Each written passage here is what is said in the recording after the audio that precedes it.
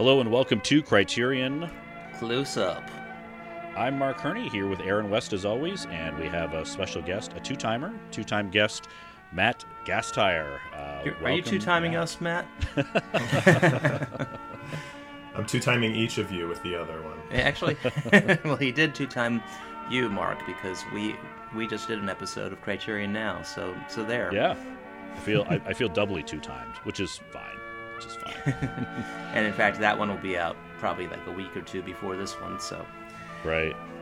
Yeah. Great to have you back, Matt. We just talked about you the whole time, Mark. Yeah. I hope it was all good, but I tried to bribe you, Matt. I don't know if you took that, but yeah, I think we used the word supple and. Oh, supple! I've never been associated with that before, but yeah, you're supple and smooth, sir. Well, this is Criterion Close-Up. We're back for our monthly episode. This is number 59. We're going to be talking our first foray into Yasujiro Ozu. Hope I got his first name right. We'll also get into the Wenders documentary, Tokyo Ga, and a little bit into the world of Ozu. You got it. I think you got Ozu right, but it's Vendors with a V, like Victor. Vendors. Vendors. Yeah. Thank you. Yeah, I'm married to a German grad, so she corrects me all the time on those V's. Vendors. Excellent. Nice, thank you. So, Matt, again, great to have you back, of course, from Criterion by Spine on Twitter, the One Tweet Criterion Reviews, and also the keeper of Criterion Considered on Facebook. Welcome back, sir. Thanks for having me. I am so excited to talk Ozu. Yeah, you're the like perfect Ozu, guest. Eh? Yeah, he's like top 100 at least for me. Top 100. As in all his films are in your top 100. Right, yes. Yeah, I think you're probably the only person that I know who lists Ozu as his favorite director, so glad we have you on for this, Matt. It's perfect. Yes, he is my favorite. He wasn't always my favorite, but I'm sure we'll get into that. Aha. Yeah, and he's up there for me. Developed love. I haven't actually gotten around to ranking directors, but he would be up there. I'm thinking top 5, but there probably, if you gun to my head, I'd probably say about 10 directors are in my top 5. That's inconsistent. Yeah, it's hard to leave someone off. He's we'll talk about it. He's getting up there for me. There's a certain director that I recently discovered I'd like to briefly compare him to too, but we'll get into that. But hey, we figured we talk a little bit about how we discovered Ozu, kind of roundtable a bit, and how you discovered, and maybe just how he became your favorite, Matt.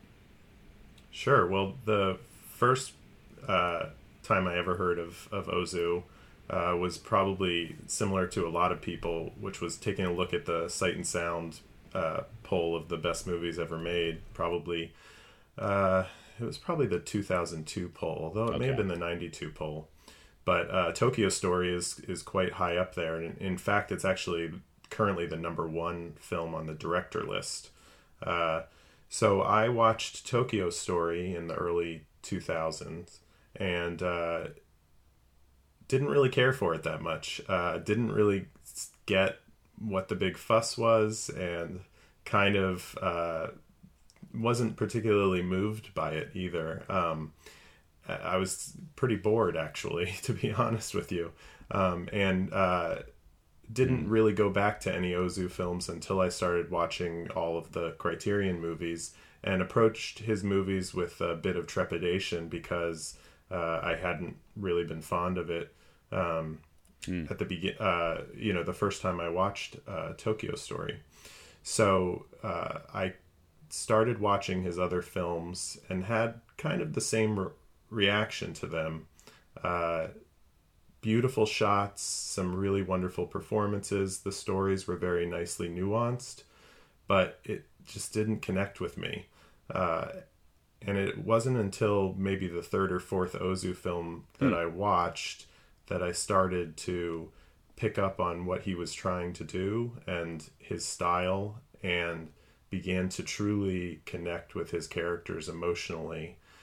And each film of his that I watch now, he becomes more and more clearly my favorite director, and the one that I am excited and thrilled to return to time and time again, regardless of the movie, just to see new things every time, and Sure. really get into the lives of these characters and into the world of Ozu.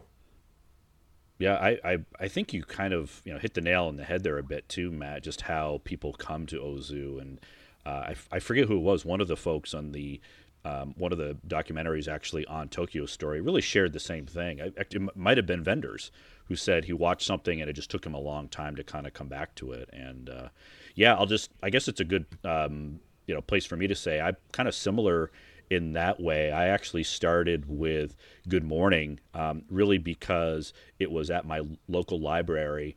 It was actually a library a couple towns over, and what they had done is bought out a video store who had a large Criterion section, and they were actually the first place that I even became aware of Criterion titles. So I went back, checked out Good Morning. Of course, it's on that. We're going to be getting an upgrade soon, and it's on the old transfer. But and I was a little bit surprised by the humor in it, because just hearing about Ozu, humor wasn't something that I had thought was as much part of his films. And it took me a little while again to go back to Late Spring, another year or two. And it's funny. It's probably this podcast is when I'm finally on board with Ozu. It's watching. I think it was Tokyo Story. I mean, I wouldn't say I wasn't on board before, but to truly appreciate him, maybe to some level where Matt is, to watching. I think it was Tokyo Story. And I know I tweeted out. I said I can't talk about Ozu without watching Tokyo Story, and that was the one that really did it for me. Watching that, and again rewatching Late Spring, and then really watching it again with a commentary. Mm-hmm. So what about you, Aaron? Well, I'm kind of going to echo you guys. In fact, I'd say that just becoming a film buff and getting into foreign art films, I'd say that there are gateway drugs to Ozu, and I'd say that Kurosawa is a big one. You start with Seven Samurai, Throne of Blood, Rashomon, and then as you get comfortable with maybe his more artistic ventures, then you can stray out to Mizoguchi, Ozu. Those, I think, are the two, and then maybe some more avant-garde, Oshima, and some of the Japanese New Wave people. So I think Kurosawa was my flow to Ozu. I loved Kurosawa's work, and so this was before I was a collector of Criterion. I actually, and I don't know when this was, but it couldn't have been too long ago, because I got Tokyo Story from Netflix disc, and and I don't remember when it was the Criterion edition.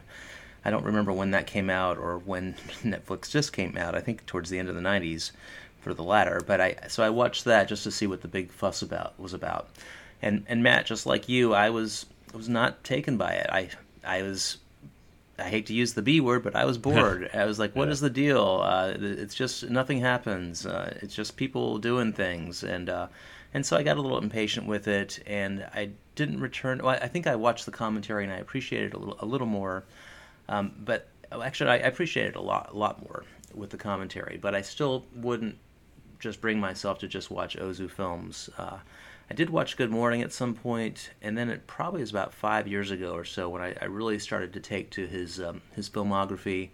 And I think it was an autumn afternoon that really clicked with me. And I think I really just got into the Ozu zone, really at peace with his style. And I like that, the Ozu zone.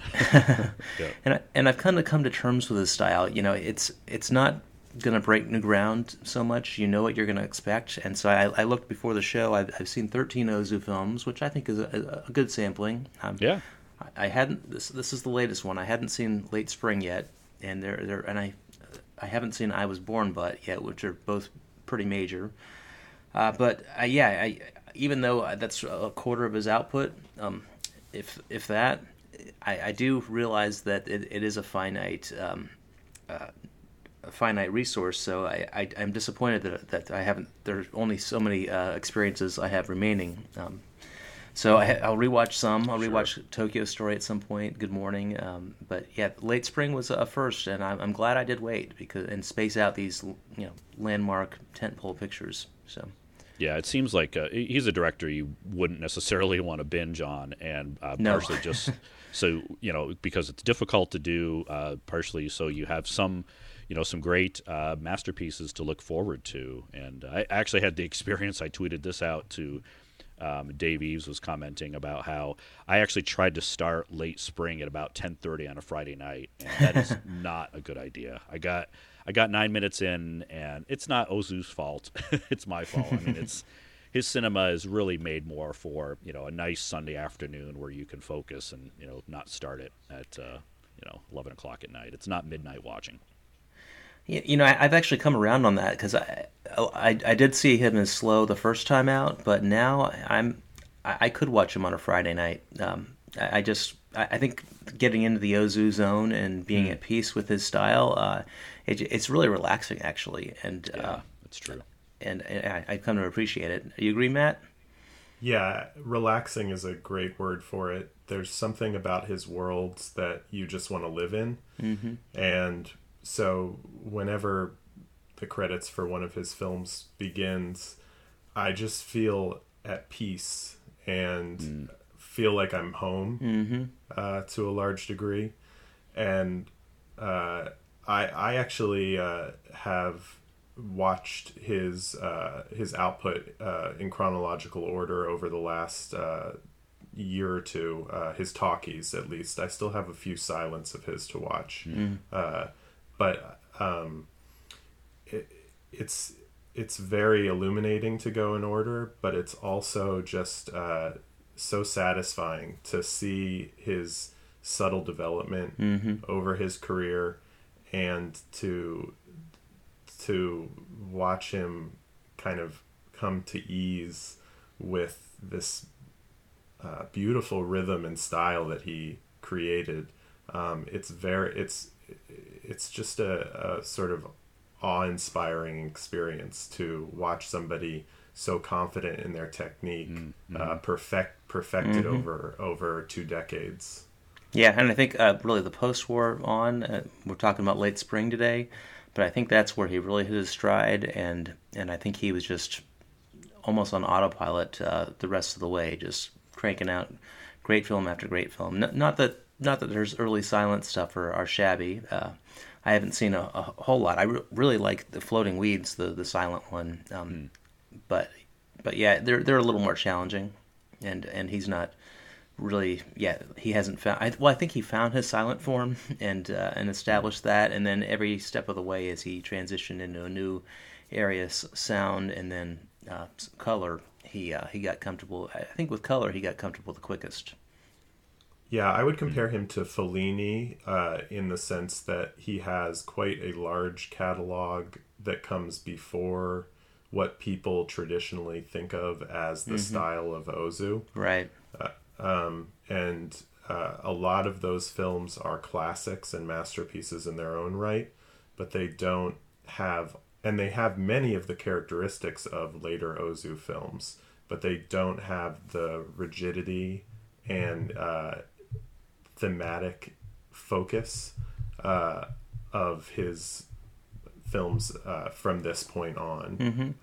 And so I think there's lots to be mined in those early films that will inform the later films, but at the same time I think they can be appreciated by somebody who doesn't necessarily, and not to say that they're extremely accessible for anybody.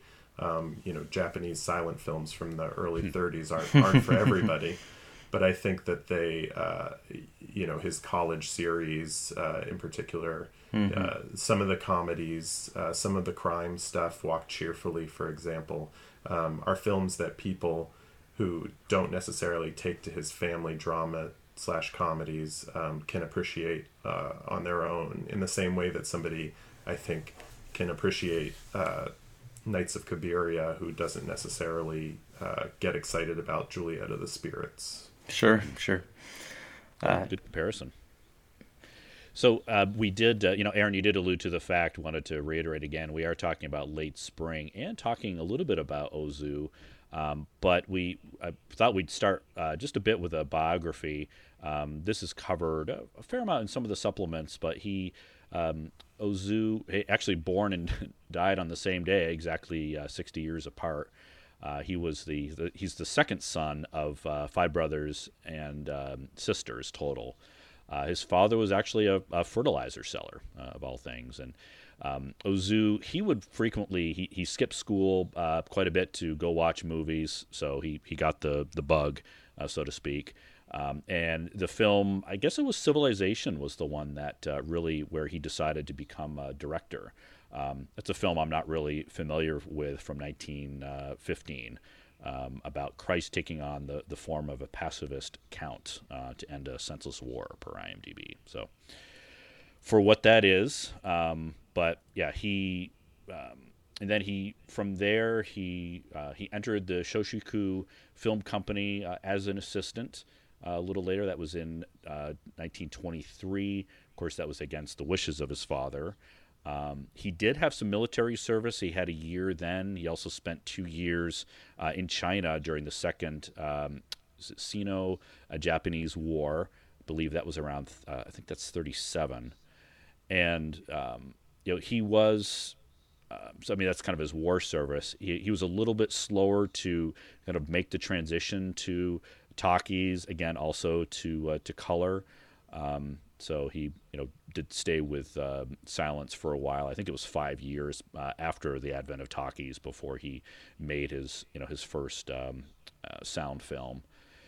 And he spent some time in Singapore. He was drafted to make a propaganda film in Burma, and he went to Singapore instead, and it really seemed to come to American films during that time. So he was particularly impressed with Citizen Kane. And it's funny to me, he doesn't seem like someone who would be so influenced by American films. He seems like, he's known as the consummate Japanese director, but he also may be the most influenced by American films. So, and he was just to mention his period, really how things were broken out. So he did do the silence until 1935. That time he was influenced by the American comedies. He worked in sound from 1936, where he was focused on family life, social realism, post-war deprivation, and then Late Spring is the period where he starts dealing with middle-class families, often dealing with the question of marriage. So this is a bit of a transition movie for him that we're talking about. And, similar to, well, I don't know if it's similar to Fassbender, but he was known for his drinking. He did like to go on some binges with his screenwriting collaborator, Kota Noda, quite a bit. So they had went through quite a few bottles of sake, which comes back into play in Tokyo Story. So. And Autumn Afternoon. Did you get to see that, Mark? I know you. I didn't. No. Okay. No, I was hoping to catch it last night, but we watched a Oscar movie instead. The gourd was the character. The gourd was a drinker. Is that right, Matt? Yeah, I think so. Yeah, it had some comedy. They used to measure actually how long the script would take by how many bottles of sake they had drank during the writing of the script. I think it's also worth mentioning that Ozu never married, and he lived at home with his mother for most of his life. I believe all his life. Correct me if I'm wrong, Matt. But yeah, she died very soon before he died. Yeah. Yes. So often couples, a husband or wife dies, and the couple will die afterward. I'm not suggesting that he and his mother were a couple, but I think as far as the family unit, they probably were. Sure. And I think that, especially with the family dramas, I think his own situation and his own living with his mother, and maybe being trapped by his mother, because that's a common theme that comes up with as far as people getting older and losing their young ones. But I think his personal life probably informed definitely his style, but also his narrative, his plots. Yeah. Speaking of style, shall we talk a little bit about that before we talk about Late Spring? I think, Aaron, you're going to lead us in on that. Yeah, Ozu's style. There's a lot of style, actually, but at first glimpse, it might seem like there's not. No style, sure. Well, a very unique style, and basically, it's his style and doesn't deviate from it. But that's not quite correct. So he's most known for having extremely low camera. The camera's as low as it can go. In fact, we're going to talk a little bit about Tokyo Ga, but that was one of the most interesting parts of that was when he talks to the old cameraman and they talk about the process of shooting, because you don't think about how I've seen that perspective so many times, but I didn't think about people lying down to capture it. So yeah, we were watching people lie down to get a shot for hours. So yeah, that's his style. The camera's low to the ground, pretty much every shot. Sometimes a little lower, a little higher. It's a little higher for close-ups. It also doesn't move a lot. He tends to direct the frame, or direct actors through the frame, so it's more capturing the action. And in fact, with Late Spring, there's some moments where you see the Ryo, is that his name? Yes. Yes. You see him in a frame, and it kind of signifies his loneliness, and then you see him walk out of a frame and shows the emptiness. So I think Ozu used the frame very, and it was a small frame too. This was not widescreen. It became a little wider after sound because, actually no, it became a little narrower after sound because but he used the frame very, very well. But that wasn't all. It's not that like his camera never moved; it just seldom moved. And it actually did move in Late Spring, which I'm sure we'll talk about in a couple instances. But I think it's moved less and less as he went on. Yeah, and almost always when it's moving, the character that's inside of the frame stays in the same position as it's moving. So you are moving with the character. So while the background is moving, in reality, what you're seeing continues to be stationary. Yeah. Right. And so we've talked about how the pace might be slow. I don't like the word slow in his case. I think it's more deliberate. And I like that he has little cutaways to, especially with the scene transitions. He'll cut to a couple exteriors, and he'll hold on those shots for maybe a second or two as usually relaxing, and not usually, always relaxing music is played. I love the music in the Ozu films. And I love those little interludes because those kind of punctuate the emotion of the scene, and they make you think about what the characters are feeling, and it also captures a little bit about Japanese society and what he's trying to say about that. So yeah, a lot of little flourishes like that. I say flourish, and those are called pillow shots. Pillow shots, right? Way. He's not showy with his transitions. No dissolves, no wipes, nothing like that. It's basically just the frame is what the frame is, and a lot of the cuts are very sudden too. If there's anything that's not subtle about it, his filming is how he kind of cut straight to an exterior after an interior shot. So, are you on board with that all that, Matt? Yeah, for sure. I think the two things I'll add. Well, first of all, he always used a 50mm lens, right? And that was to the chagrin of the camera operator that he worked with, right? The other thing is just that there's a lot of kind of trademark shots of his that come up very frequently.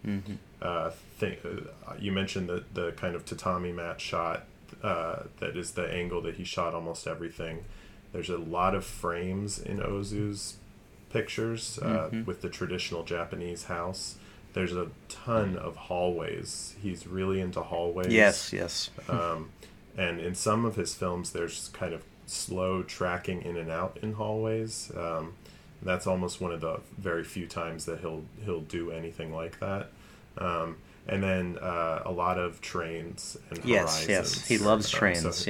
So his exterior shots are usually that are not pillow shots, that are action shots. Usually feature diagonals in some way that involve trains or people walking on hillsides. So those are frequently used by him whenever he goes to exteriors. And the other thing is that his exteriors are usually actual exteriors as opposed to his interiors, which are almost always sets. And I think in particular his train shots can have a realism that other directors lack in those same moments. Yeah, I love his train shots.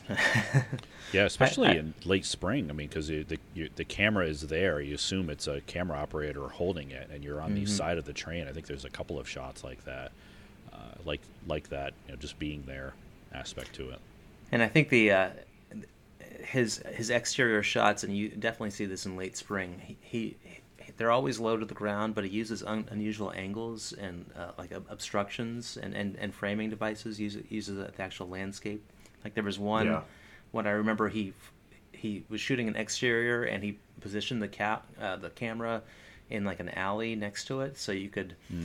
So a lot of the frame was obscured, but you could still see the actors. But you really have to look for that stuff because it's so easy to get caught up into the storytelling, which I think is phenomenal. So you really have to watch the camera. One of the style points that I noticed too, wanted to bring up, was his use of ellipses. So his decision to not really depict major events in a story. So if there is a wedding, you may not see the wedding. You probably won't.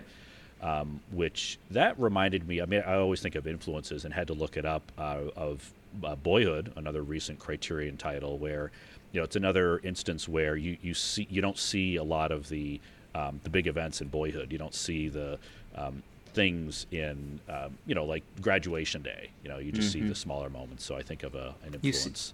You see the character moments. You don't see the right. And in fact, you think about a Western film. If say an autumn apple, well, I'll stick with Late Spring. Say Late Spring was filmed here, there would probably be some drama at the wedding, and maybe some comedy actually. So, yeah, he spares that. He leaves that to the interactions with the character, which I think is good. And actually, I think it's worth mentioning, speaking of American cinema, that he did love American cinema, and he was heavily influenced by it. So, really, I think. And then he didn't get to see the movies during the war, but he kind of binged on them afterward, kind of like all the French filmmakers. But he thought that Japanese filmmaking would pale in comparison with American. Yeah.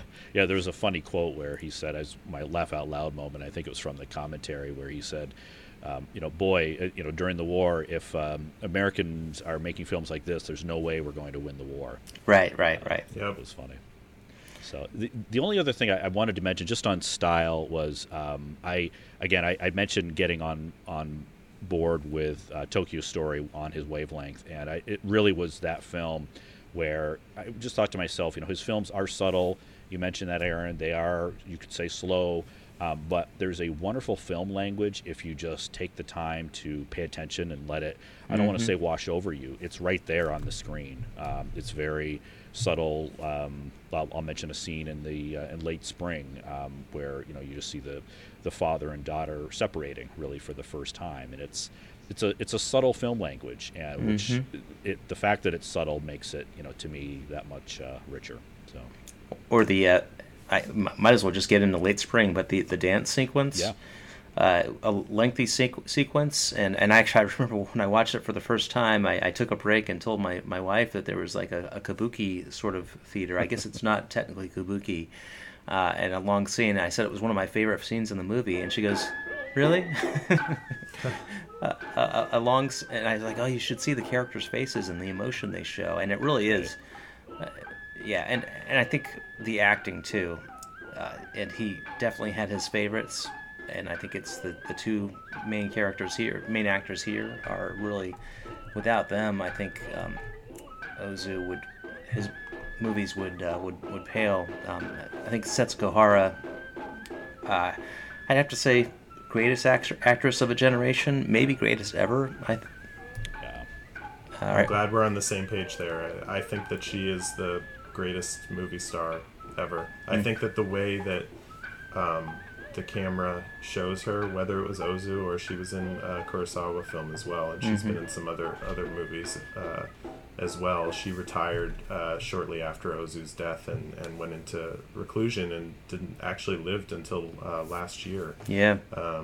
But I think she is just so magnetic and is able to convey so much emotion with so little. It's really astonishing, and I think that no play sequence is a a really good crystallization of so much of Ozu's style and of the way that you need to approach Ozu, because the sequence goes on much longer than certainly a Western director would feature it, and many directors just in general would feature it. Part of that, I think, is goes to the Japanese nature of Ozu's films.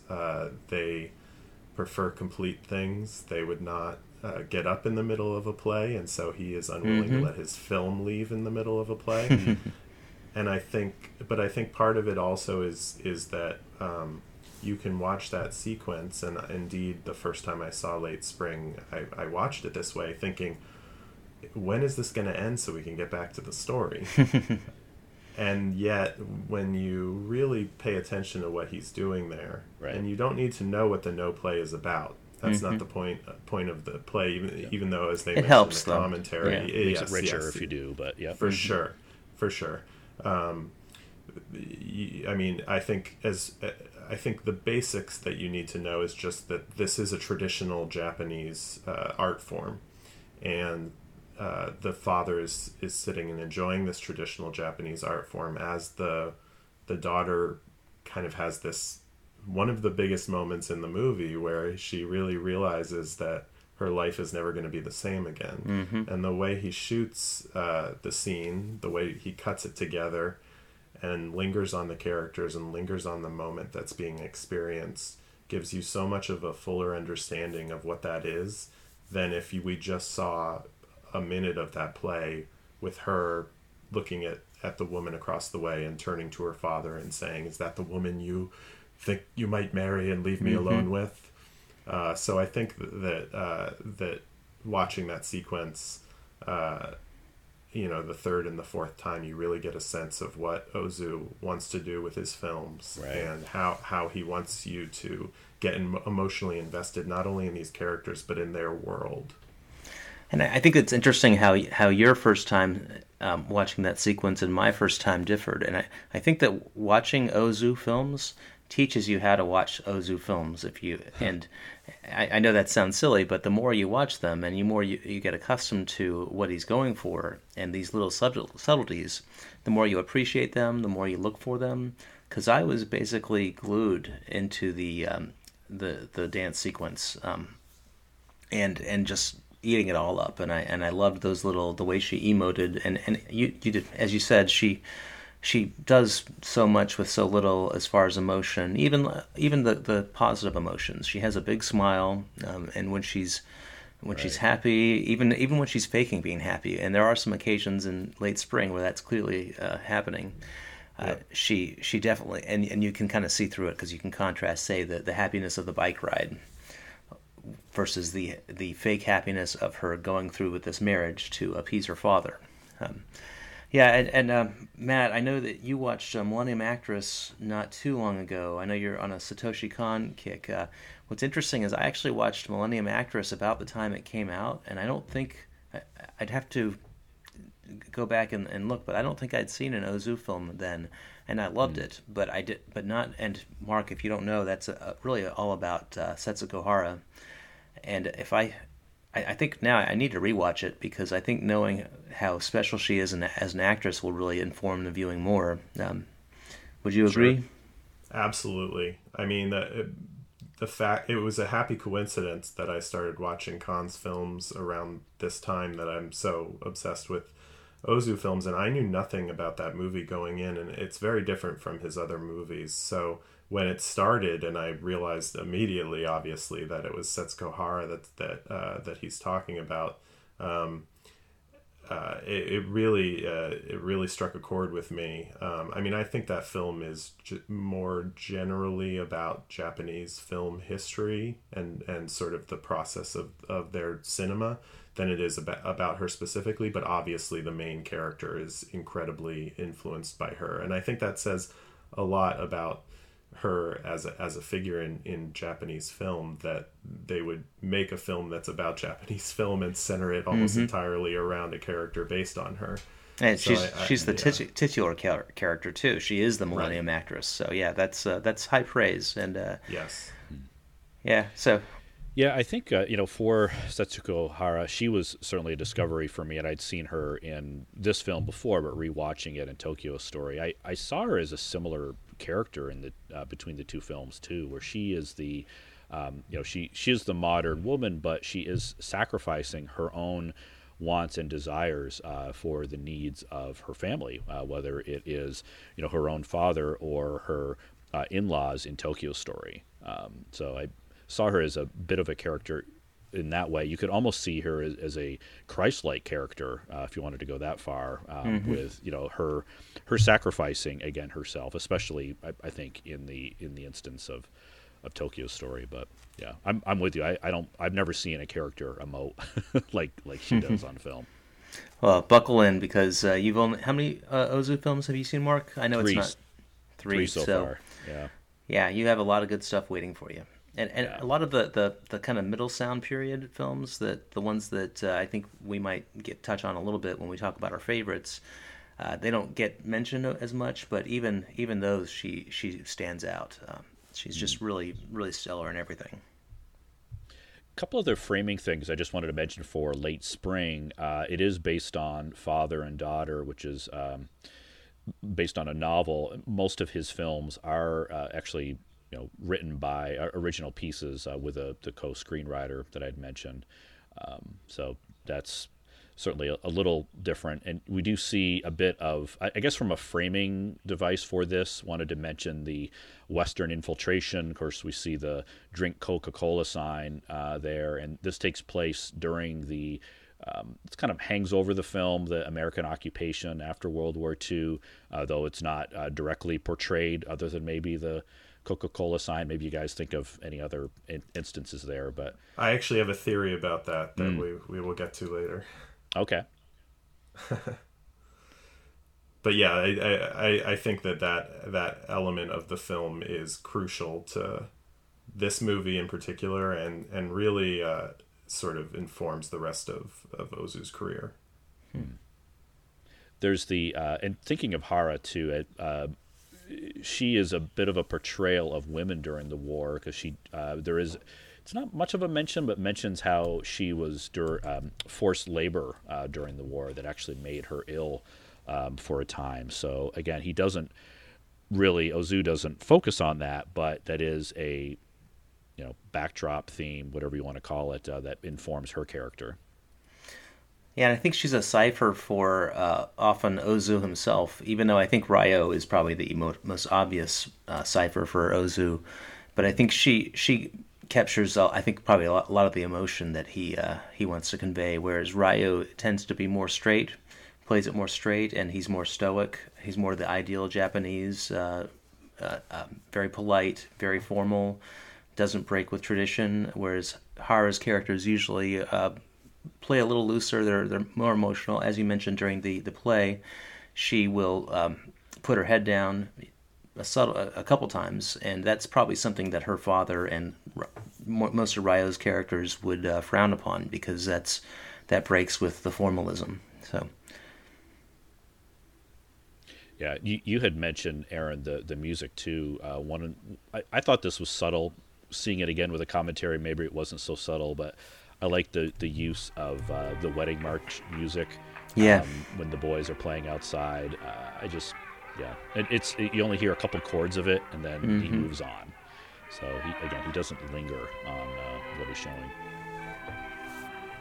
So are we in Late Spring here specifically? Yeah, discussion? we have been. So yeah, that's what it seems like. So I have a sneak attack on you guys here. Uh-oh.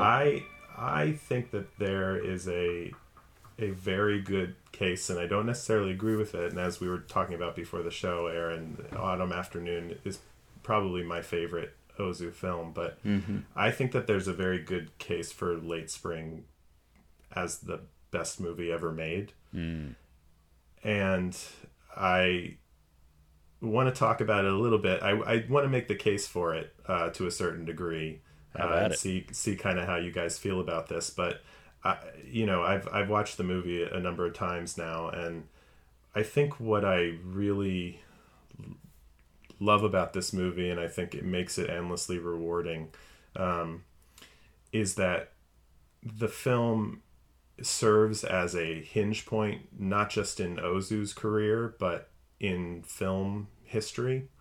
And I think, at this point anyway, the history of cinema is the history of the 20th century. And the fact that this movie comes in the middle, and comes at a point when the world is getting over World War II, which in many ways does serve as the kind of hinge point of the 20th century, and speaks so beautifully and delicately to all of the themes that are wrapped up in that process of healing and moving forward and dealing with modernity in the face of tradition and loss, makes it a really unique movie in film history. And I think it's clear when you watch Ozu's movies that this movie is the movie where he finally found his voice. The two films that he made before this, Record of a Tenement Gentleman and Hen of the Wind, were not particularly successful. I think both movies are actually very good, even though Ozu doesn't really like them very much. But they weren't successful, and I think that Ozu realized that the films like The Only Son and There Was a Father, that were not necessarily about Japanese society as a whole, that he had made before and during the war, were ways that he could talk about the themes of those two movies, Record of a Tenement Gentleman and Hen of the Wind, in a more indirect way that it would be more palatable to a wide audience. And I think with Late Spring, he really got exactly what Japanese culture and their cinema in general was dealing with after the war, and moved into an era of understanding, both for the people who had lived through the war and the people who were trying to shake it off. And I think that was what he came to kind of deal with, sort of the evolution of Japanese society after World War II throughout the rest of his career, really. In this very indirect way that hit on all of the family themes that he had been continually talking about. And I think it's kind of weird to try to sum up all of film with a director who is so singular like Ozu.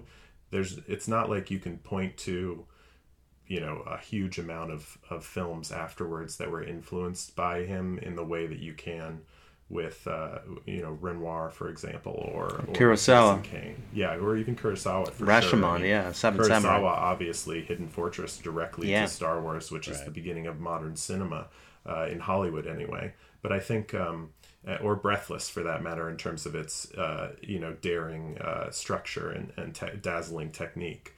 But I think the elemental nature of Ozu's style makes this film easy to sort of pour all of your cinematic interest into, because it's so complex in such a simple way, and there's so much to unpack in terms of tradition and in terms of what film through the second half of the 20th century dealt with, of of coming to terms with the past and letting go of what you love in order to be able to move forward and grow as both a person and as a filmmaker, I think. And so I think there's a lot to learn from this movie, and I know a lot of people like Tokyo Story better, and Tokyo Story is the more complex in terms of plotting, and so I think people and character, I mean, there's so many dynamics going on, so I think it's a little bit easier to see the grandness of that story. But I think the simplicity of Late Spring is a strength of the film, and I think it's what makes it kind of one of those towering pictures in film history. So I was just curious what you guys thought about that. Obviously, I don't expect you to agree with me 100%, but I do feel like there is a worthy case to be made there. Well, Matt, those are some some pretty hefty but not really words. I guess I would say, as I mentioned, I've seen Late Spring twice. It's the only Ozu I've seen a couple of times. It is number 15 on the Sight and Sound list. I think Tokyo Story is number 3. And that film is 2 above Seven Samurai, if you want to go with comparing him to another Japanese director, the highest on the list for him. So I can see that. I mean, it does feel like a turning point for, Ozu found his voice, turning point for Japanese cinema, maybe Japanese society, post-war occupation, the flowering a bit of it, really, I guess, the Western influence on the role of women in society. You can see that difference here. I believe the term is mogu that is mentioned. So I can certainly see that. The only thing that would hold me back a little bit from being able to, and I could certainly go with you that, again, additional viewings of this film hits me where I live, as Cole and Erica of the Magic Lantern would say, because I have a daughter. She's 13, and so the more I watch this, I can see this being more and more impactful. But I think it is really, I guess the only thing I would question maybe about it being able to be completely a pivot point that I'm kind of thinking of it as is, and this would be, sometimes you look at things in retrospect, right, and then you realize, hindsight's 20/20. But I don't know if like American audiences or other audiences really had access to this film, at the time for it to influence, so highly. So maybe it's really just that retrospect, looking back as to where we were at that point, that this was, really that turning point, that pivot that I think you're alluding to. So I don't know. What do you think, Aaron? Yeah, I can kind of see. Well, I definitely see where you're coming from, Matt, and I can almost get there. Right now, I'm not going to call it my favorite film of all time, which is of course subjective, and I don't think that's what you're saying either. I think you're just saying, the objective greatest film because it's pivotal and as far as world cinema is concerned, definitely Japanese cinema and absolutely Ozu cinema. Before I address that, I just want to unpack a couple of things. One, you mentioned its influence and how it wasn't as influential, and how it wasn't as influential as, say, Kurosawa or maybe even Mizoguchi. Actually, I'm gonna disagree with you a little there. It didn't influence like Western films of the 50s, but I think it has, especially as Ozu's become more part of the film culture discussion in like the last few decades, especially. I think it has influenced a lot of family dramas and even something that's okay, like Ordinary People. I could see some Ozu. Now you're not going to see a lot of films with a camera just low to the ground that doesn't move, but you will see a lot of people moving in and out of the frame in a special way. I think we saw that with PTA.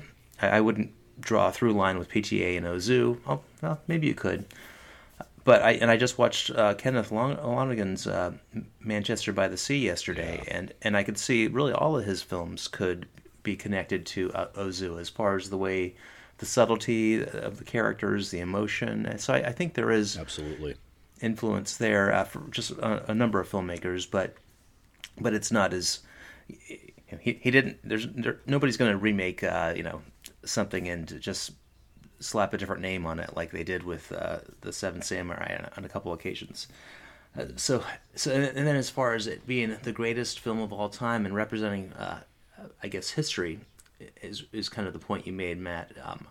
I think yes. I think part of what I love about film, I have a history degree as well, and I love that it does capture historical truths and historical periods, and I know that we're going to probably touch on the American occupation some, and that the commentary there, that was Pena had a thesis there.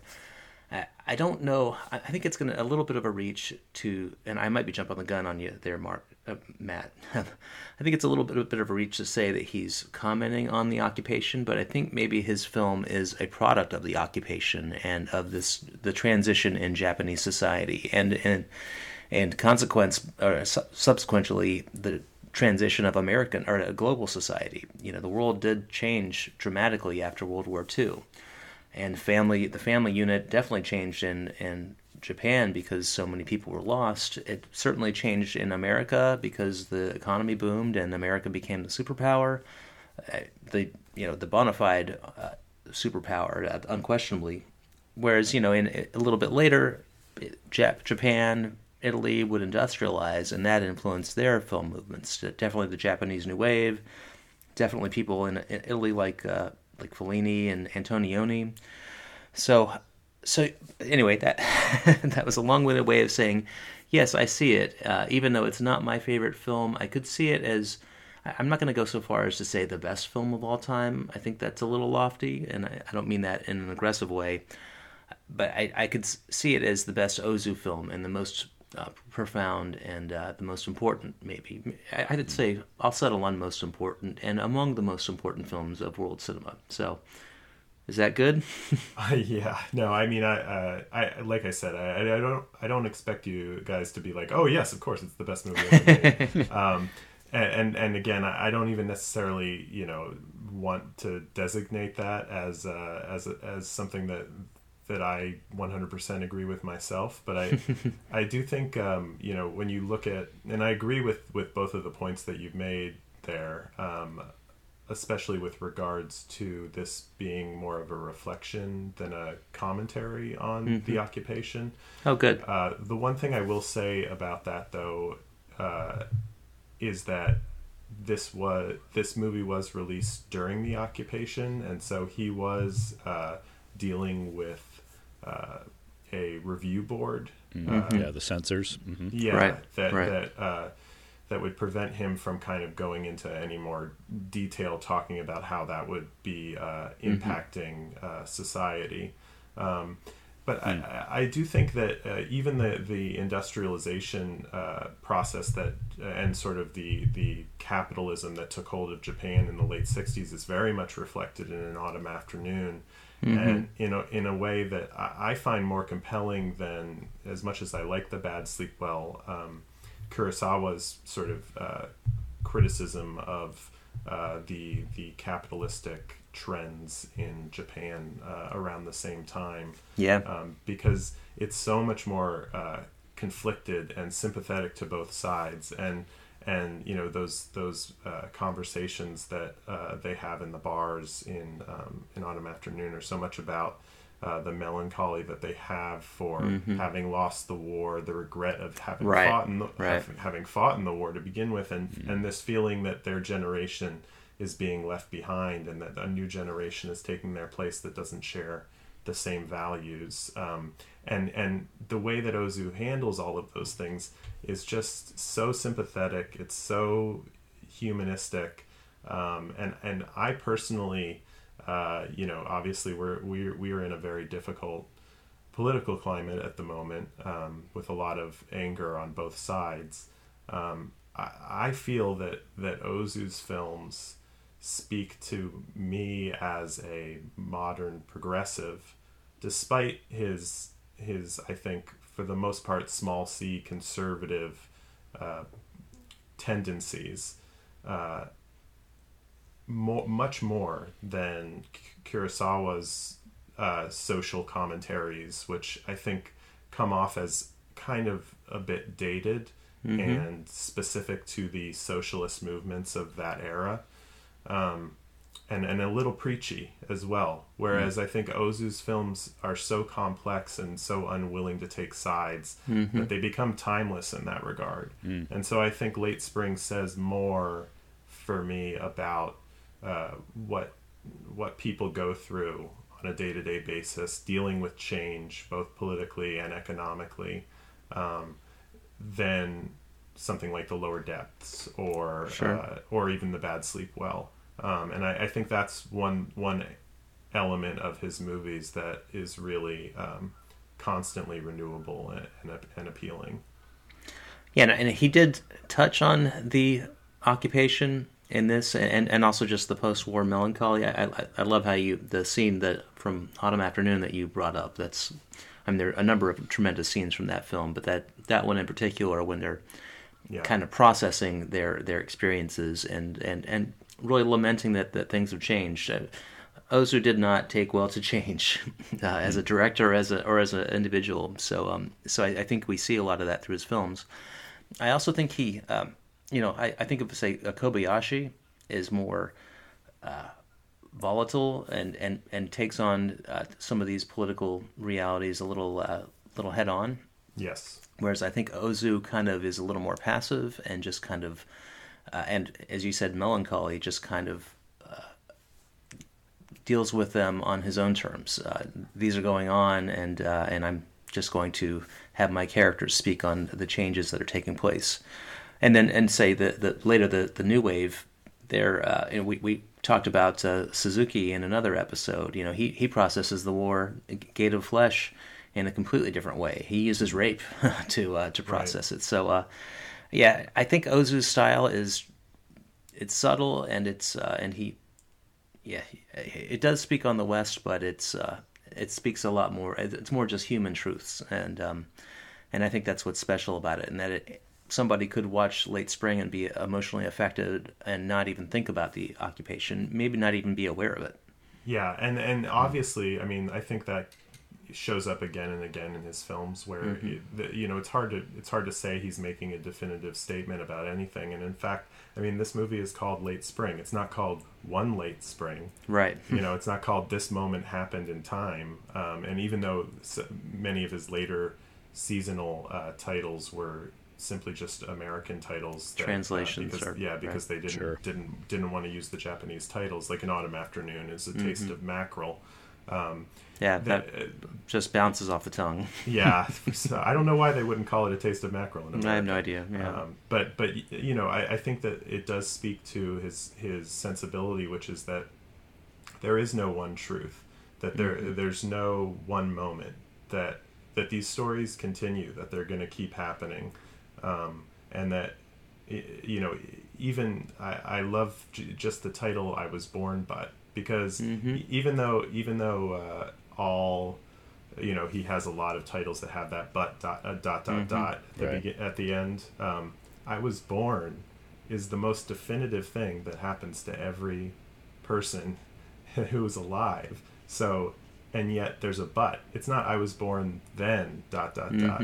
It's like the one definitive thing that we all know is that we were born. But so there is no definitive statement in his movies, and I think that makes them appealing to a lot of people from different walks of life, because they're able to see themselves reflected in his different characters. And they're so complex. Yeah, they're complex that I think a lot of people can extract a lot about themselves or their own culture, or even overreach and find things about other cultures too. So I mean, cinema's basically it's what you bring to it, right? So and Ozu lets you reflect on yourself in these dramas. So yes. Or, as you put it, Mark, it hits you where you live. That's because Ozu, right. And I think it's worth pointing out also that Ozu made a lot of movies like Late Spring and Autumn Afternoon. The father dealing with siblings moving on is a recurring theme that he uses in a variety of different ways to tell a story. He kind of tells the same story a number of times. Would you agree, Matt?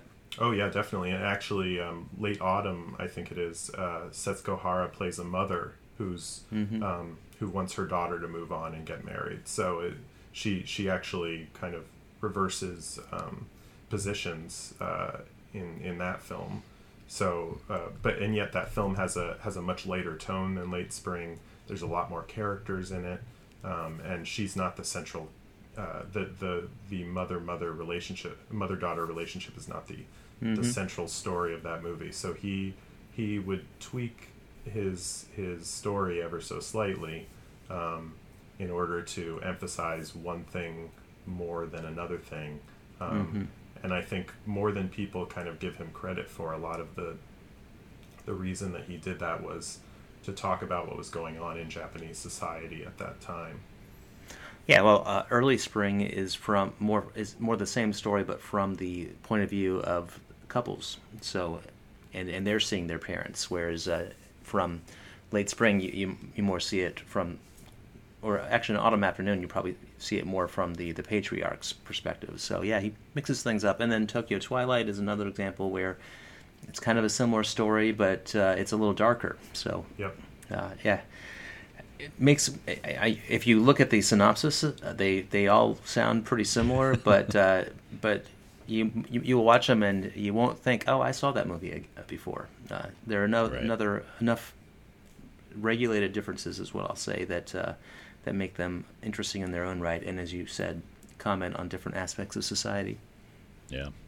Speaking of different plotting, should we wrap up Late Spring by talking about the ending just a little bit? Yeah, am I going to cry, Mark? Should I cry? Well, I did want to bring up one thing about the occupation, because oh sure, this kind of so how do I put this? I really feel very strongly that Aya, the female friend of Setsuko Hara's character, was married to an American. And interesting. They don't mention anything like that in the commentary. I've read a couple books on Ozu. They don't talk about it. But so there's an exchange at the beginning with the father where he asks her what the name of her husband was, and of course, for people who are listening, Japanese women could not divorce people until the occupation. Right. They forced that into the Japanese constitution. She says that her marriage wasn't arranged. He asks her what his name was, and she says Ken. He says, "Oh, that's right, Ken Kichi." So he reads into it that it's a Japanese name. She lives in a Western house that's entirely Western. Yeah. She works as a stenographer who speaks English and does shorthand in English. Right. Yeah. To me, this was Ozu commenting on the occupation in a way that in a very sly way that got around the fact that he wouldn't be able to show a Japanese woman who divorced a terrible American occupier and get it past the censors. So I don't know if what you guys think about that, but I wanted to throw it out there to anybody because I feel like I'm crazy maybe. But you definitely are crazy. That has nothing to do with what you just said. No, I can get on board with you, Matt. There was a quote I was gonna actually throw at you guys, and this is a good time to do it. Where Aya, during that scene, says, "Men are no good. They're devious. Before marriage, they only show their good side, but once they have you, everything awful comes out." And maybe I should be talking to your significant others to ask that, but I wonder if that's true, and it makes you wonder. Then really, was it a devious a Japanese man or an American man that made her think that way? So that's an interesting point. I can totally get behind that. I think I'd have to rewatch to see the signs that you saw, and I think you've seen this a few more times than I have. They definitely saw, especially with her occupation, they saw that as a new type of an interesting type of occupation. That the shorthand is, of course today it's basically outdated, but back then that was pretty new. That's probably something that didn't happen in Japan before the war, and that's probably very American. So I think she did represent the West, and I think she did represent divorce, which I think is an important factor in this film. So, interesting observation. I don't know. Can go there. So how about the ending? I mean, we're again assuming folks have seen Late Spring. So before we give our ratings, we just wanted to tie that up a bit. Matt, thoughts on the ending? It's extremely moving. I mean, I think there's kind of I was gonna say just one. I was gonna say three endings because I think there's the scene when they're on vacation.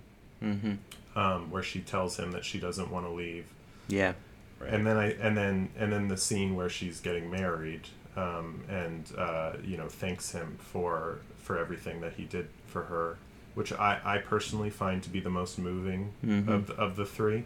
And then the scene where he's peeling what is either an apple or a Japanese pear,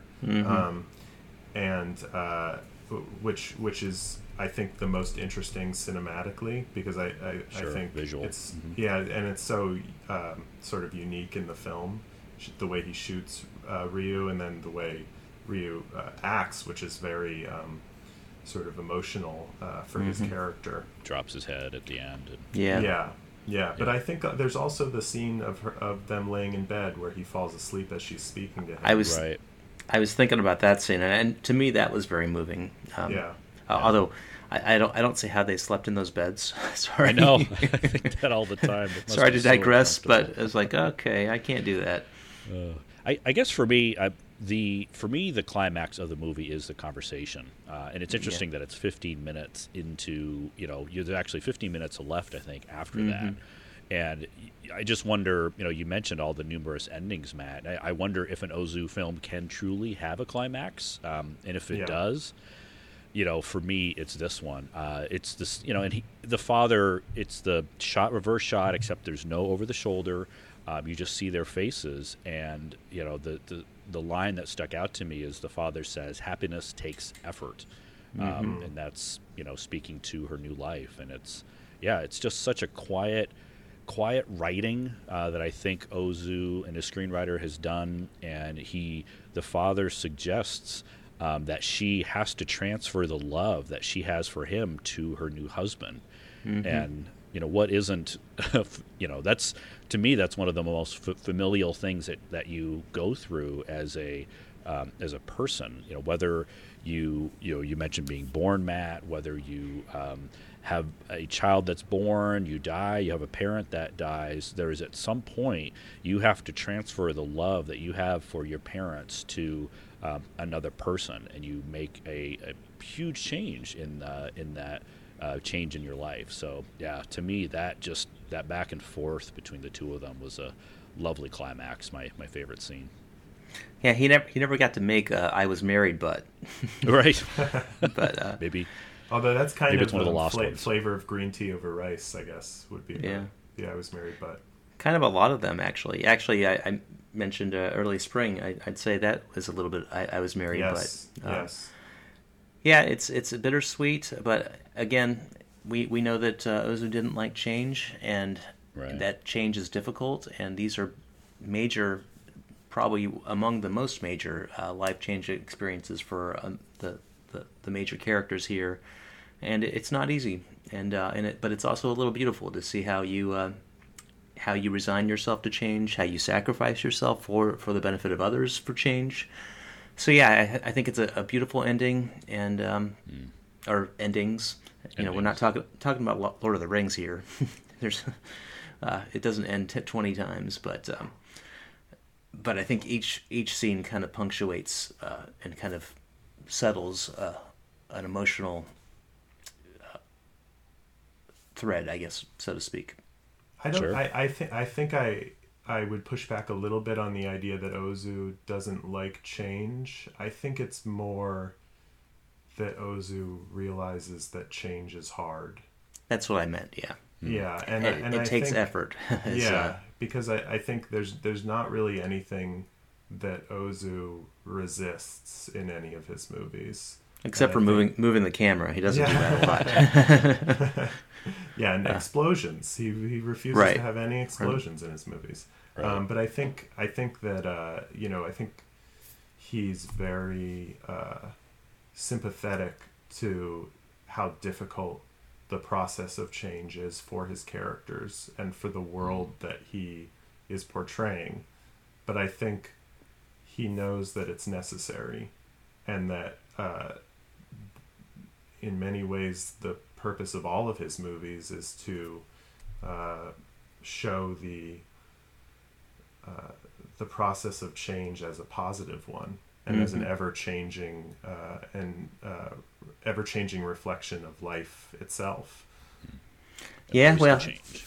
kind of. I don't know if Hera's character really, if she really was committed to the marriage, or if this is really what she wanted. And in fact, I think if he even points out that if he had not convinced her that he was going to marry, that she would not have been on board. She vocalizes that in one of those endings. Yeah, I thought it was interesting in the commentary how it seemed like Pena really felt like maybe there was more of a question of whether she wanted to get married or not. Right. I think it's ambiguous. Yeah, he seemed more positive on it than I think you or I feel, based on what you're saying here.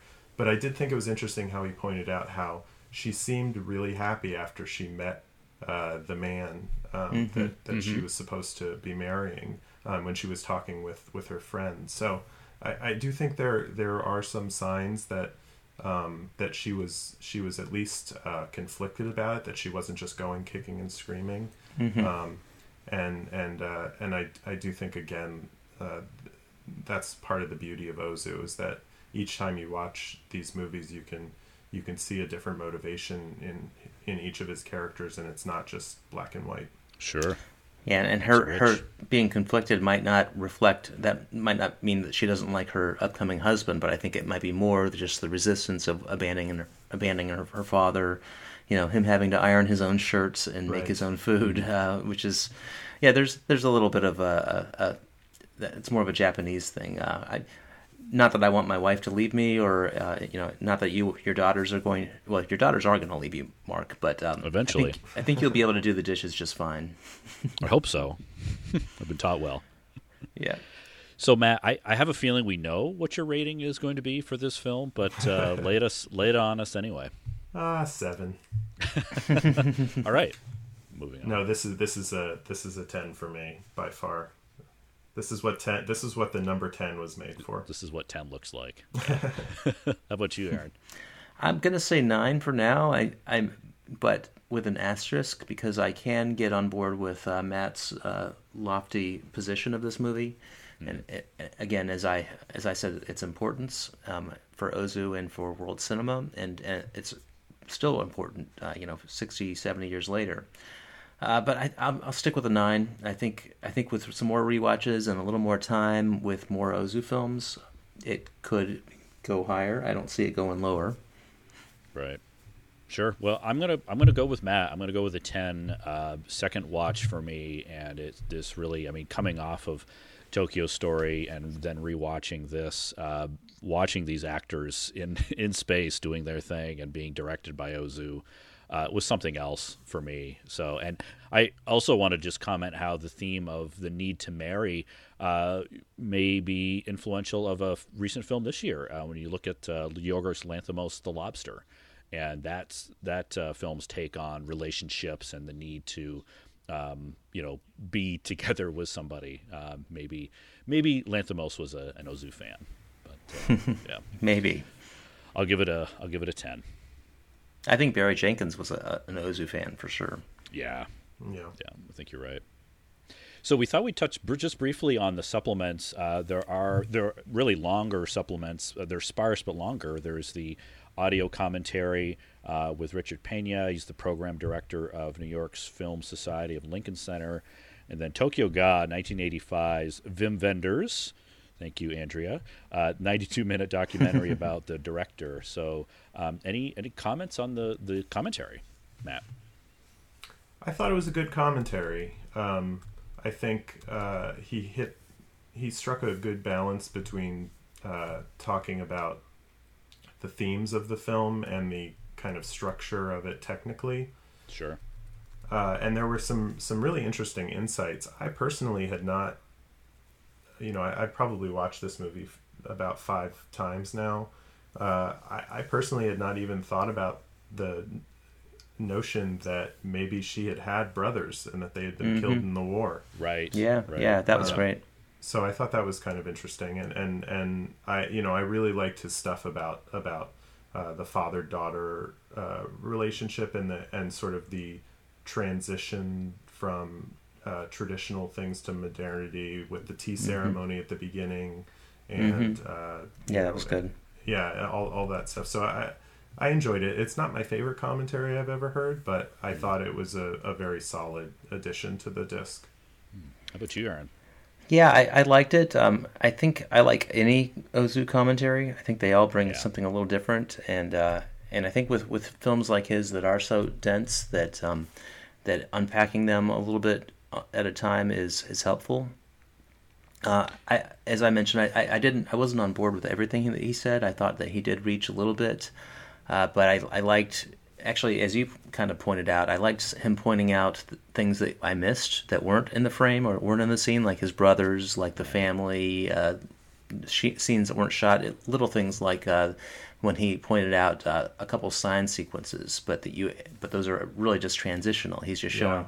If he's kind of a tour guide, he's showing you what's interesting to him rather than what's the most. Rather than like the spots that everybody wants to see. So, and I liked that his distillation of the deception of simplicity, which kind of served as a rubric for his later films, and that they do appear simple, but there's a lot underneath the foreground that, and hence our discussion here. There's a lot.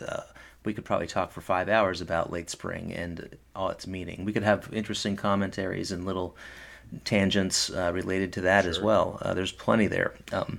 But when you first watch, as we talked about at the beginning of this episode, when we first watched Ozu, we just thought it was boring with cameras not moving and people just doing domestic stuff. So, yeah, I thought it was interesting. I like the commentary on Autumn Afternoon and Tokyo Story better.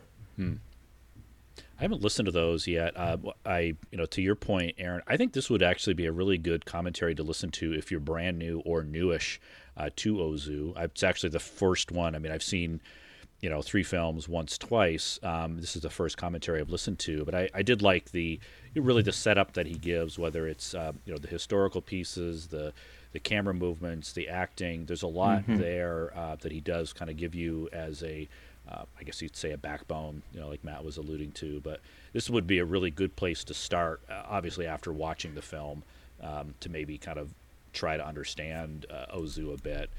And I did like how he does talk about the unseen characters. You'd mentioned the brothers, also the future husband that we never see. I always like that device of the character everyone's talking about, but no one actually sees. So I like that. And just the comment on, I sort of noticed it, but how technically Ozu doesn't use close-ups. He only really gets as close as a medium close-up.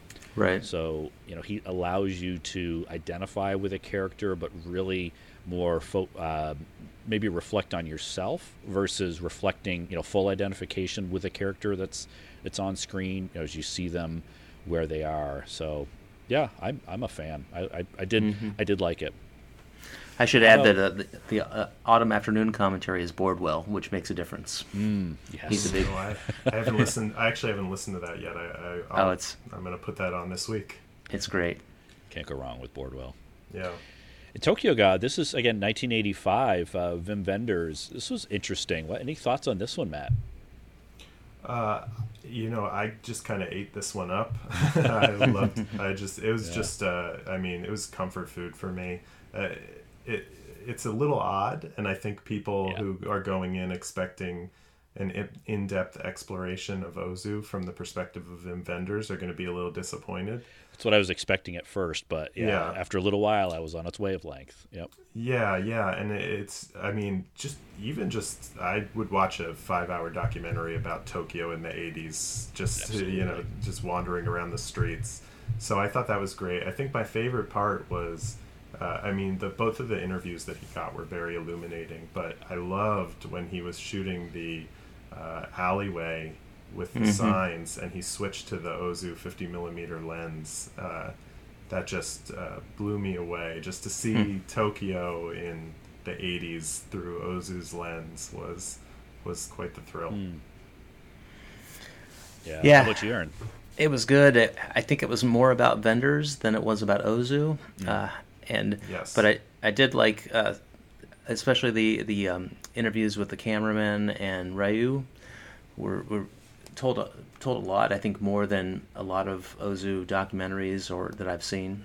Just some of the snippets they gave. I did like just enjoying Wenders kind of fly on the wall, him taking in Japanese culture, even if it's pretty far removed from the one that Ozu envisioned. It's actually maybe a few steps away. As you know, Tokyo is actually a very crazy city. If you haven't noticed, and I think Ozu, if he could see it today, he might. Well, I don't know what he'd do, but I don't think he would be down with it.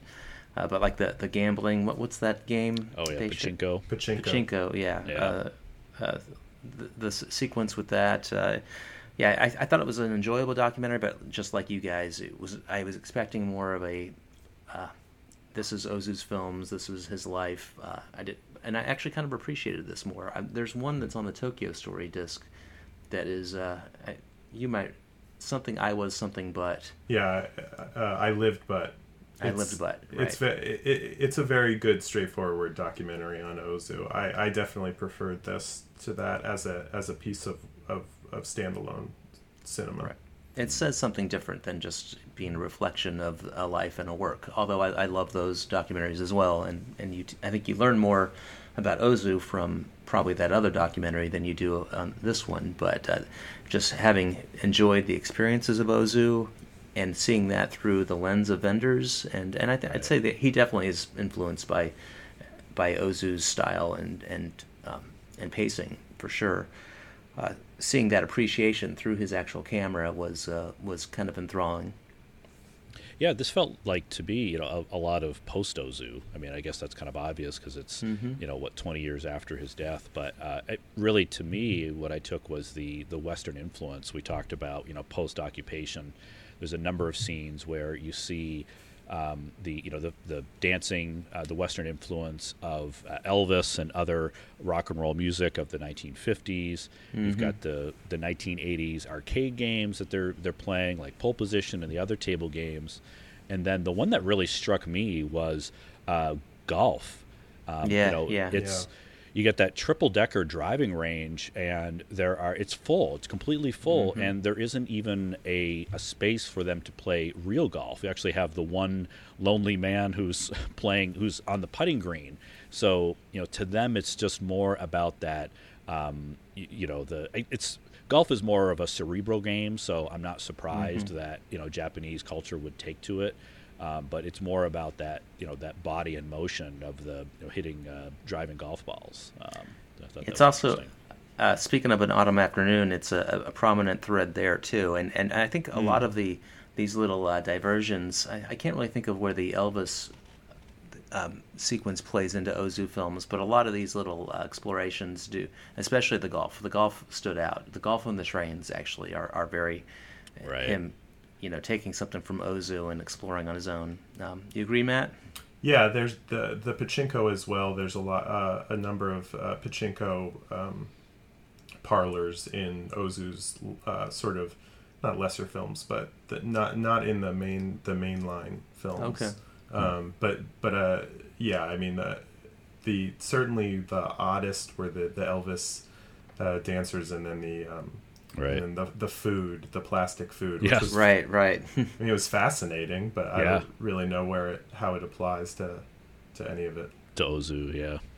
Yeah, it's like at one point it was like you're going to a hardware store and just picking out hardware from the drawer. You're just picking out plastic food. That was interesting. And also a Herzog sighting briefly. Right. On this, so, yep. Yeah, can anybody explain to me what he was talking about? Nope, no idea. Images, I guess. The loss of images of our civilization, whatever that means. What is Herzog ever talking about? So. Yeah. The one other thing I will say about the documentary, and this is true actually of the one on Tokyo Story as well, you really they show the clips of Tokyo Story at the beginning and the end, and boy, Criterion has cleaned those up. Yes. I mean, those movies looked atrocious in the 80s. Big difference. It was hard to actually connect that was the same movie that I've seen. Even the DVD has come a long way since then. So. Right. So, what would you, Matt? I'll turn it to you first. What would you give the overall package of Late Spring? And I'm assuming you would canonize this. It's definitely going in the canon. I think that that this surprisingly, it's obviously there's only 2 extras plus a couple of essays in the book, Right. but they're really strong extras. A Wim Wenders feature-length documentary is a nice Solid. bonus to have. So I would give this a 9. I wouldn't go to a 10 just because I think Tokyo Story is probably a 10 release from them. Yeah.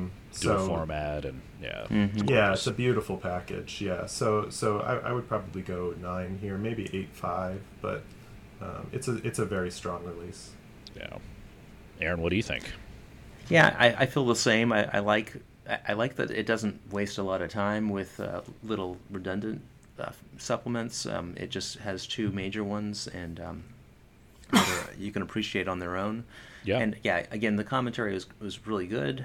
Not the best, but the documentary is one of the better documentaries I've seen on film. So yeah, I'll stay with 9. Yeah. All right. I was going to give it an 8 just for the just the two supplements and the the essays. I think were good. I'm knocking it down just a notch too because I think it could use another restoration. It says a new high definition transfer, and you could see the print damage. And I understand it's a 1940s, Japanese film, so I can see this getting another new restoration and re-release. I think I've heard rumors of that coming. Yeah. So hopefully at some point. But and are we canonizing I just have this? to say I love this print. I think it's awesome. I love I feels like film to me. Mm-hmm. And even despite the damage, which I totally agree. I mean, it's obviously there. Right. It's a Japanese movie from the 40s, so that it looks this nice is kind of good to start with, and I just think it looks beautiful.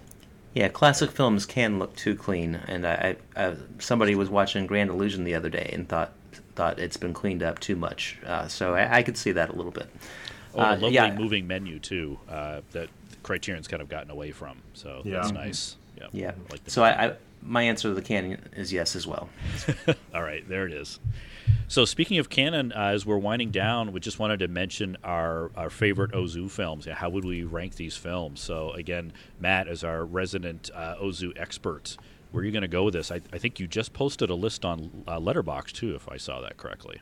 I did, yeah. Well, I ranked all of his talkies in order of personal preference as opposed to sort of, any sort of objective level of quality.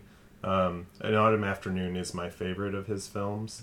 But I do want to recommend some earlier films for people that are maybe a little less traveled. I mean, I Was Born But definitely sticks out of the silent pictures, and Floating Weeds is also really great as well. I would recommend people go on YouTube and watch I Graduated But. It's only about 20 minutes, and that has survived of it, and I find it to be a very illuminating film in terms of Ozu's style and progression towards who we think of as Ozu as a filmmaker. And then I also highly recommend The Only Son There Was a Father dual pack, which is, I think those are his first 2 true kind of masterpieces as talkies.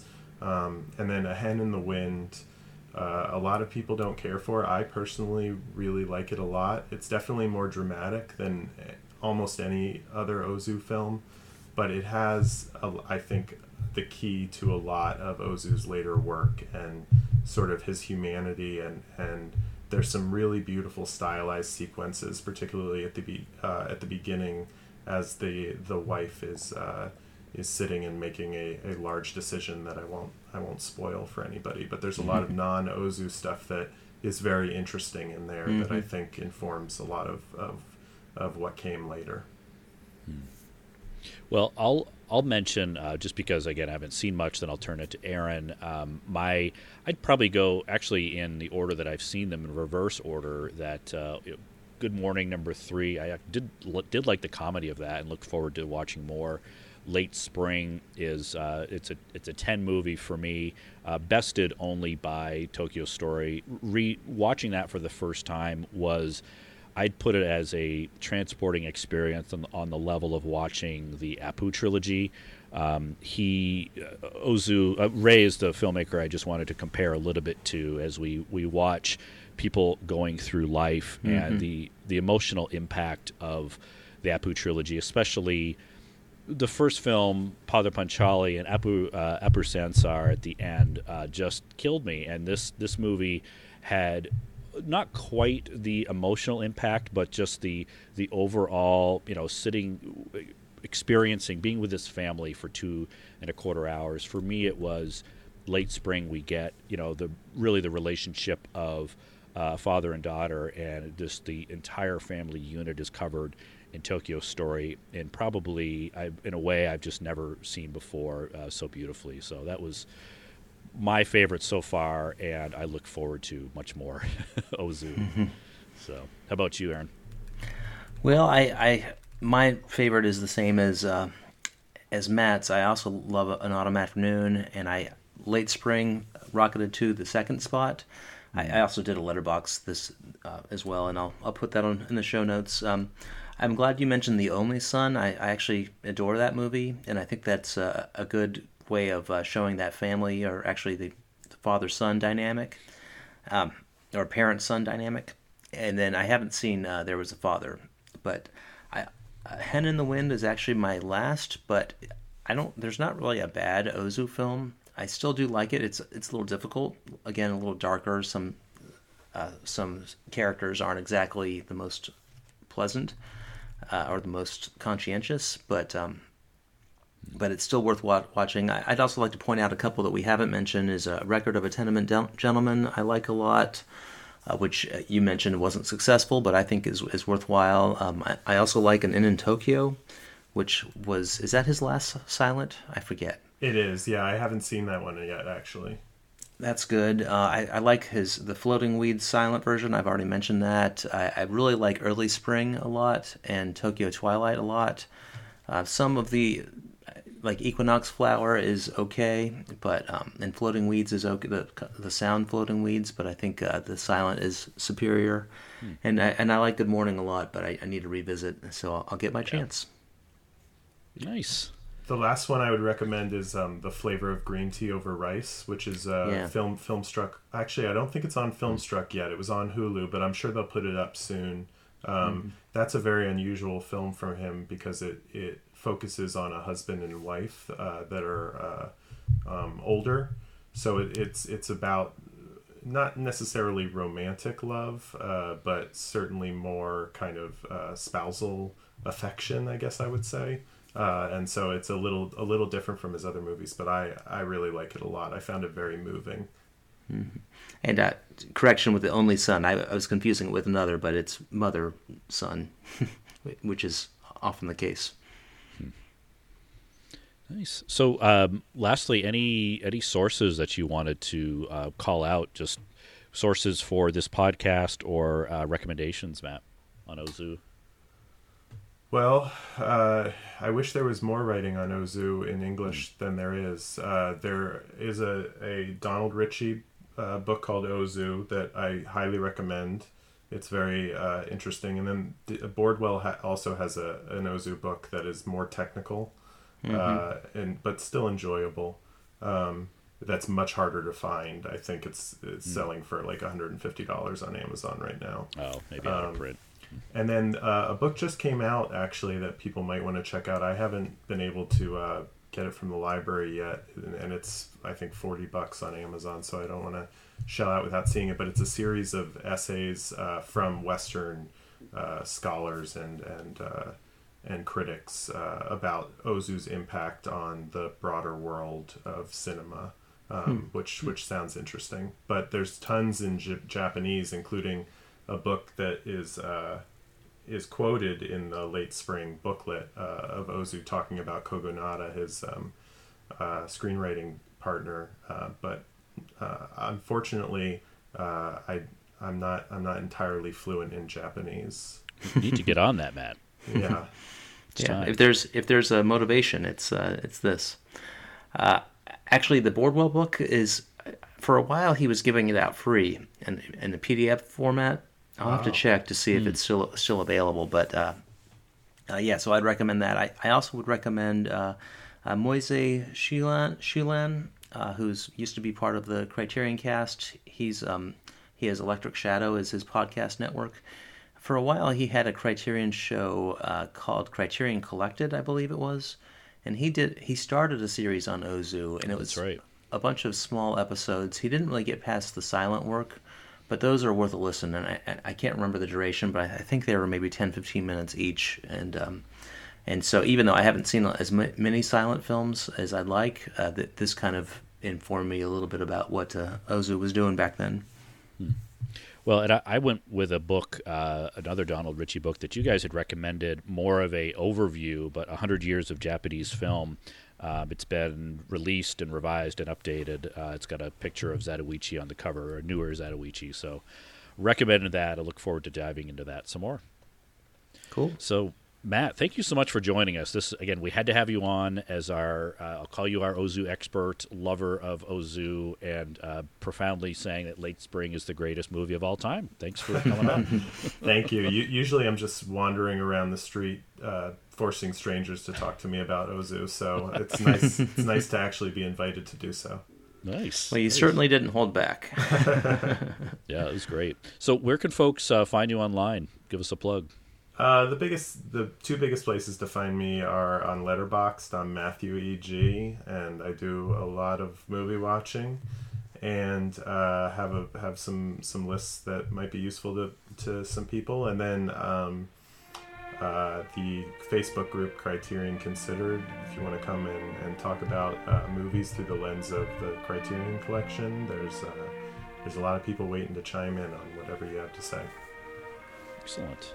And Aaron, where can folks find you? I'm at AWest505 on Twitter and a few other places. You can find Criterion Close-Up at Criterion CU on Twitter, Facebook/Criterion Close-Up on Facebook. Email us at feedback@Criterion Close-Up. I would love some feedback, iTunes reviews, and you can find me, Mark Herney, HURNE, at Mark Herney on Twitter. Same place on Letterboxd. I'm at least trying to get my diary up to date there. And would love some feedback on our next episode. Again, we've gone to the monthly format with Criterion Close-Up, with Criterion Now happening more on a weekly basis. But our next show will be in a month. It's continuing our French film of the 1930s series, Part 3. So we will be talking about René Clair and Julien Duvivier with a couple of special guests. So actually, just Julien Duvivier. Okay. We decided to just keep it to one. Smart, right? Mm-hmm. Cool. So the Duvivier episode, Part 3. Look forward to that. Well, thanks everyone for listening to Criterion Close-Up. We'll talk to you soon.